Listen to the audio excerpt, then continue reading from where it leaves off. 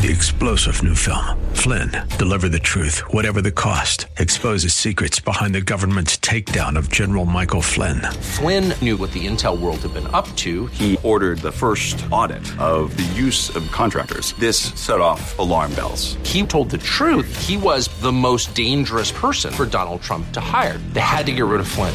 Flynn, deliver the truth, whatever the cost. Available now. Watch it today. Go to salemnow.com. salemnow.com. WTBN, Pinellas Park. Up next is Verse by Verse, sponsored by Verse Ministries.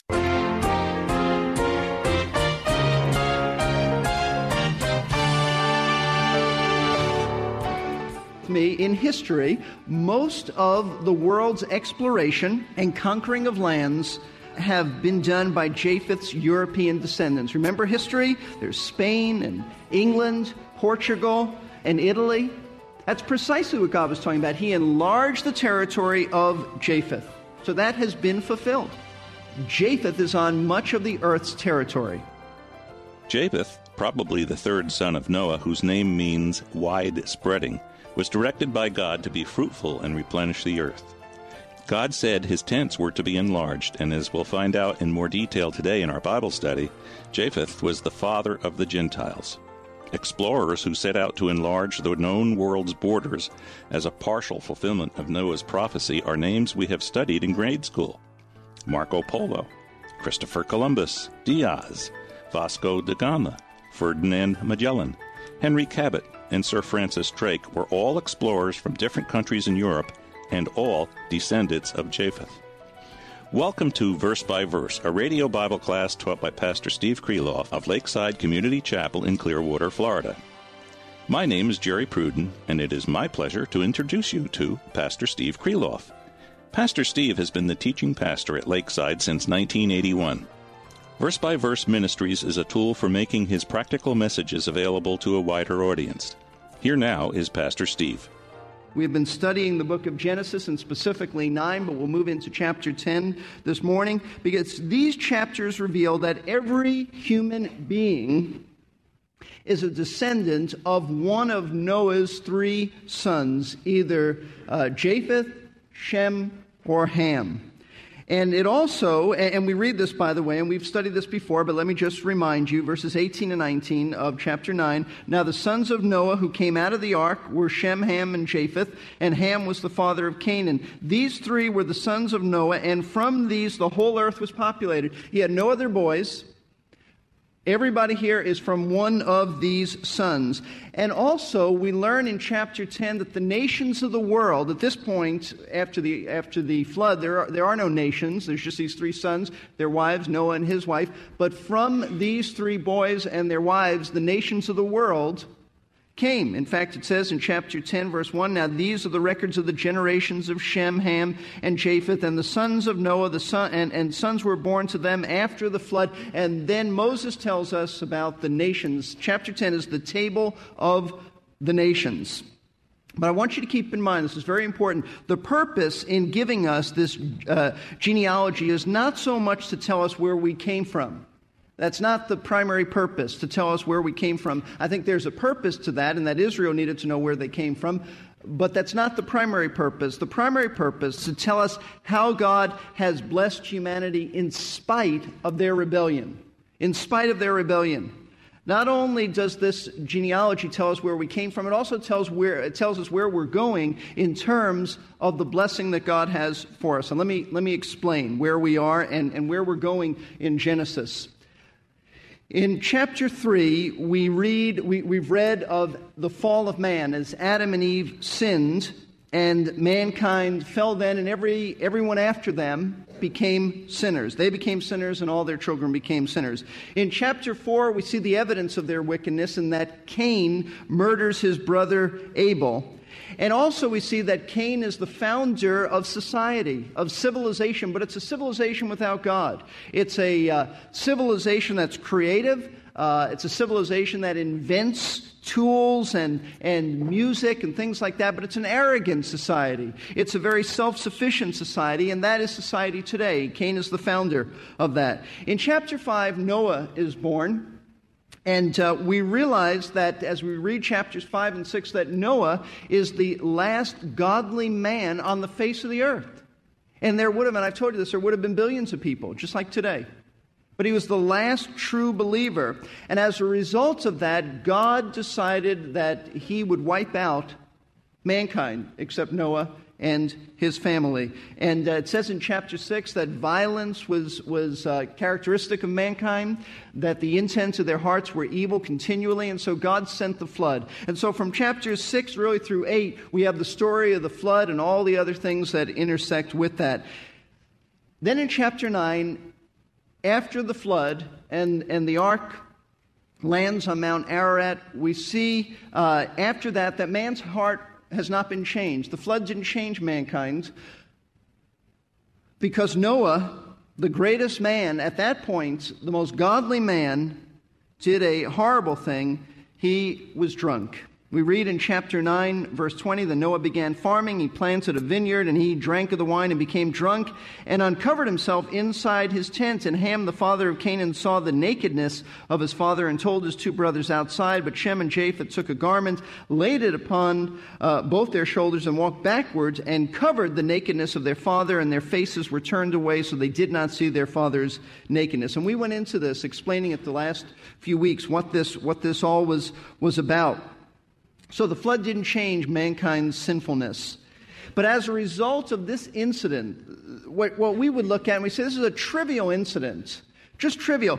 The interesting thing is, as a result of this, Noah pronounces a prophetic statement. He makes a prophecy about his 3 sons and their descendants. And that, in a nutshell, is the history of humanity. A little-known portion of Scripture. He says in verse 25, first he begins with the curse of Canaan, Ham's son. And if you were not here last week, I would encourage you to get the tape, because we explain why Canaan was cursed rather than Ham and all the implications of that. So he said, cursed be Canaan, a servant of servants he shall be to his brothers. And this is where we left off last week. But the next part of Noah's prophecy consists not of a curse, but of a blessing. A blessing to Shem and his descendants and to Japheth and his descendants. And then we're told about the nations of the world, because God is going from that point on.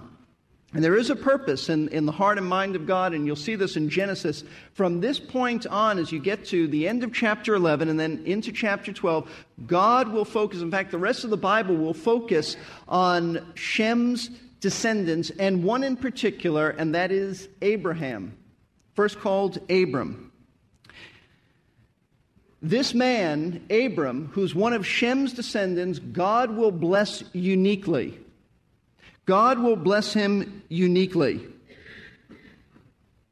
And then from this point on, the focus in the Bible, the rest of the Bible, is upon Abraham and the blessing that Abraham was given, as well as the blessings that would affect all of humanity. Let me show you what I mean. Chapter 12. Just turn over to chapter 12, verse 3. We won't take time to read all of the first part of chapter 12, but in verse 3, in the midst of God telling Abraham, calling him, blessing him, he says, and I will bless those who bless you, and the one who curses you I will curse.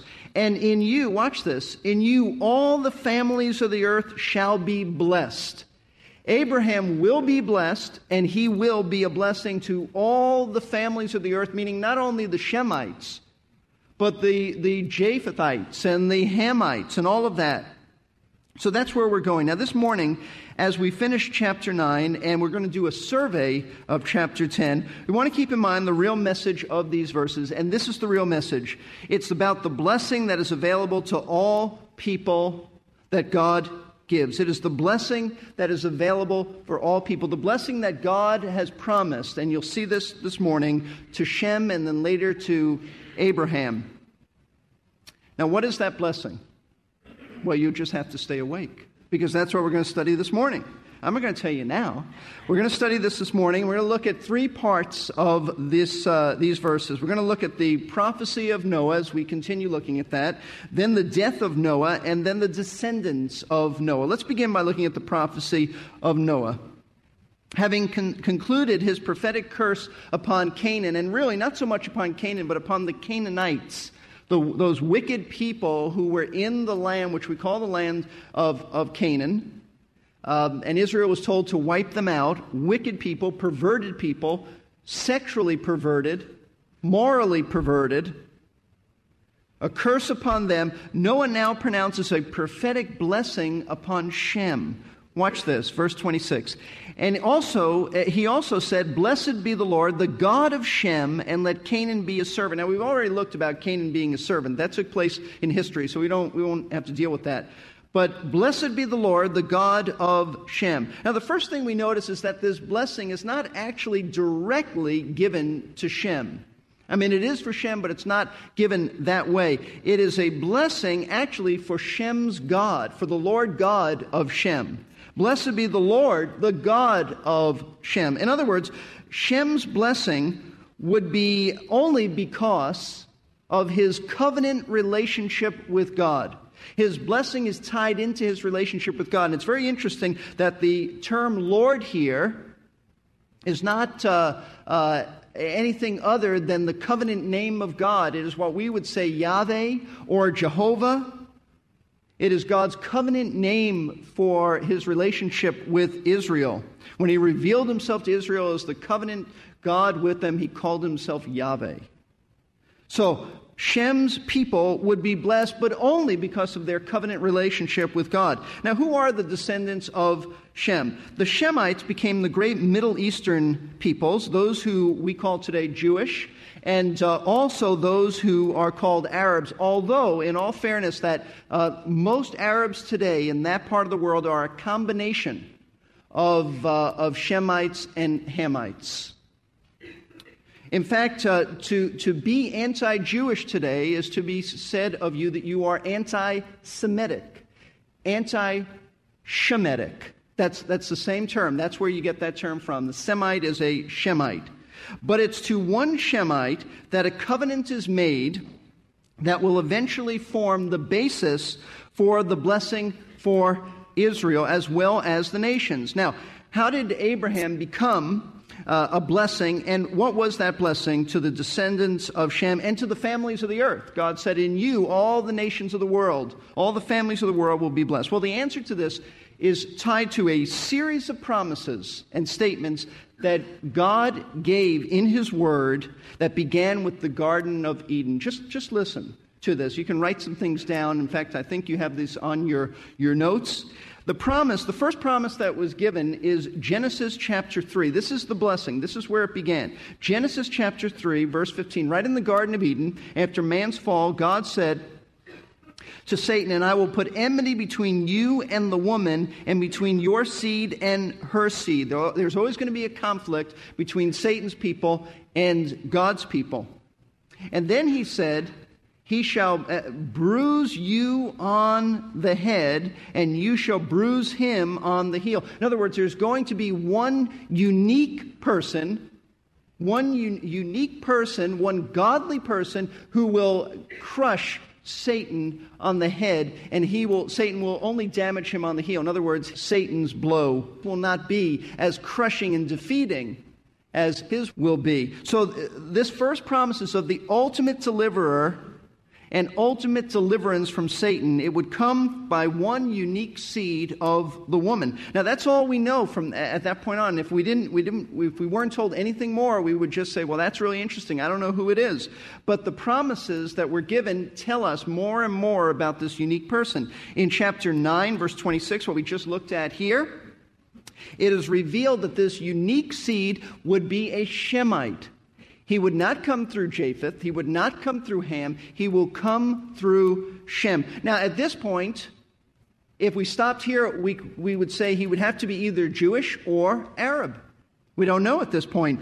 In Genesis 12, the promise is narrowed further to the family of Abraham, one of Shem's descendants. It would come through Abraham's line. And Shem had a number of children. But now we learn that it's narrowed to Abraham's line. In Genesis chapter 49, let me read this to you, verse 10. Genesis 49, verse 10, it says, "The scepter shall not depart from Judah, nor the ruler's staff from between his feet until Shiloh comes. The Messiah will come from Judah. Years later, God narrowed the promise of a Messiah king, to one of Abraham's great-grandsons by the name of Judah. Then later in Jewish history, God narrowed this promise still further to one person from the line of Judah, and that would be King David. 2 Samuel chapter 7 speaks of David having a son who will have an eternal kingdom. Eternal kingdom. And finally, in the New Testament, it all comes together. All these promises come together in one special seed of the woman, and that is Jesus of Nazareth. And that's why when Matthew opens his gospel, you know how Matthew opens his gospel? The first lines of the New Testament, it's there for a reason. Specifically saying this, the book of the genealogy of Jesus Christ, the son of David, the son of Abraham. All the Jewish people would understand what that's talking about. This is the promised one. All these promises came together in Jesus. And yet there is another statement, very interesting, another genealogy in Luke chapter 3. Much of Luke 3 is about the genealogy, but I just want to read this to you. Verse 36, speaking of Jesus, the son of Canaan, the son of Arphaxad, the son of Shem, the son of Noah, the son of Lamech. And Luke is taking the genealogy of Jesus right back to the very beginning. That's the whole point. The blessing then, now watch this, the blessing then that God gave Shem in Noah's day, is that his descendants would have a special relationship with the one true God. His descendants would have a special relationship with the one true God, and that relationship was possible only because the Messiah, as the New Testament will record later on, the Messiah, Jesus of Nazareth, would eventually die as a sacrifice for their sin. That's what this blessing is about. That's the marvelous blessing. But surprisingly, Noah's prophecy doesn't stop there. There is a blessing not only for Shem's people, but for Japheth's descendants. Notice verse 27. May God enlarge Japheth and let him dwell in the tents of Shem, and let Canaan be his servant. Now, who are the descendants of Japheth? Well, just look around. It's yous guys. That's who it is. Most of you are the descendants of Japheth. Now, in a few moments, we're going to look at some of the descendants, the specific ones in chapter 10, not all of them. But basically, the descendants of Japheth are those who settled in Europe and Russia, and surprisingly, even India. Linguists, those who study languages, have connected the people of India with Europeans by their language. So we would say the Indo-European people. If your background is from Scandinavia, Germany, England, France, any place in Europe, even Russia, you would be a descendant of Japheth. So you have to really pay attention because this pertains to you. So most of you here are descended from Japheth. And to Japheth, God's blessing is twofold. Number one, there's a physical aspect of this blessing. A blessing that concerns territory. Noah said, may God enlarge Japheth. It doesn't mean may Japheth put on a lot of weight here. He's not talking about that. He's talking about enlarging his territory. Actually, the name Japheth means enlarge. It means enlarge. And that is precisely what has happened to the descendants of Japheth. They spread over much of the earth, from India to Europe and to Russia, and even now to the Western Hemisphere, especially the United States and Canada. And think with me, in history, most of the world's exploration and conquering of lands have been done by Japheth's European descendants. Remember history? There's Spain and England, Portugal, and Italy. That's precisely what God was talking about. He enlarged the territory of Japheth. So that has been fulfilled. Japheth is on much of the earth's territory. Secondly, the second aspect of this blessing is a spiritual aspect. in which we read, "And let him dwell in the tents of Shem." Now, what does that mean? What does that mean, to dwell in the tents of Shem? Does that mean he's going to take over Shem? No, it doesn't mean that at all. In a Middle Eastern context, what this means, to dwell in someone's tent, meant that you shared in the belongings of your host who owns the tent. And it's really thinking of Middle Eastern hospitality. If you today were to go to Israel and would meet some Bedouins, those are the nomadic shepherds, they would be the most hospitable people to you, at least for 3 days. Then I'm told that after 3 days they would cut your throat, because they would figure that if you don't have any place to go after 3 days, you must be running from the law. But for 3 days, you would share in their tent. Let me just show you this so you'll see where we get this from. In Psalm 84, verse 10, there's an expression about dwelling in someone's tent. Psalm 84, verse 10, where the psalmist says, "For a day in thy courts is better than 1,000 outside. I would rather stand at the threshold of the house of God than dwell in the tents of wickedness." I don't want to share in anybody's wickedness, he says. I would rather be just at the outside of God's house than to dwell inside and share in wickedness. That's the same thought here. So, according to Noah's prophecy, someday, watch this, someday the Gentiles would partake of the same spiritual blessings that the Jewish people partake of. The blessings that God promised to Shem would be shared by Japheth. Now, that is an incredible promise. That's an amazing promise, especially, and I don't mean to insult anybody here, but especially in light of history that indicates that Japheth's descendants, yes, your forefathers, were largely very pagan and savage. Do you know that? That's true. I'm reminded of what Benjamin Disraeli, the former Jewish Prime Minister of England, said to a member of Parliament who made a very negative statement about Disraeli's Jewishness. Here's what Benjamin Disraeli said.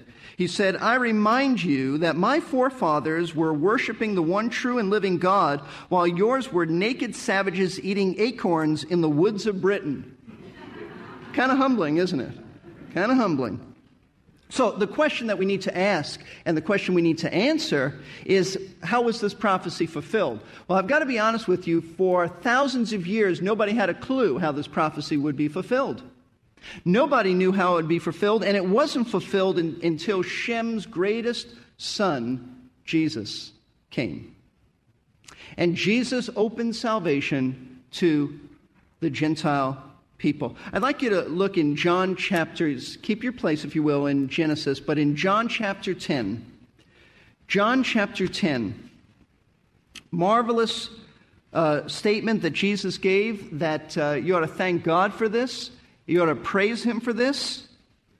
John chapter 10, verse 16, Jesus said, "And I have other sheep, which are not of this fold. I must bring them also, and they shall hear my voice, and they shall become one flock with one shepherd." Do you realize what he was saying? The Mormons take this to mean that Jesus came to America. That has absolutely nothing to do with this. What Jesus is saying is, look, I am the shepherd of the house of Israel. But I am opening salvation to others. I have others to bring, and those are the Gentiles. He's talking here prophetically about the church being made up of Jew and Gentile. And that is exactly what happened. After the church was born on the day of Pentecost, the early church was made up of Jewish people, but then it opened up in chapter 10. They finally understood. It opened up in chapter 10 with Cornelius and his household, and from then on, Gentiles have been welcomed into the church. That's what he's talking about. Thank you, Pastor Steve. That is an incredible promise. It was a pleasure to have you in class today. You've been listening to Verse by Verse with pastor-teacher Steve Kreloff. We are a faith ministry supported by the prayers and gifts of listeners who are first faithful to their own churches. Today's class was the beginning of a two-part message entitled Noah and Sons, How Did the Nations Come About? If you would like to hear the entire message at one time, you can order a CD or cassette by calling us at 727-441-1714. Leave your name and a number, and we'll return your call during weekday office hours. Our number again is 727-441-1714. I hope you'll join us for the next Verse by Verse. Pastor Steve will be continuing our study of Noah's prophecy and all of its ramifications. So until next time, God bless you as you serve Him.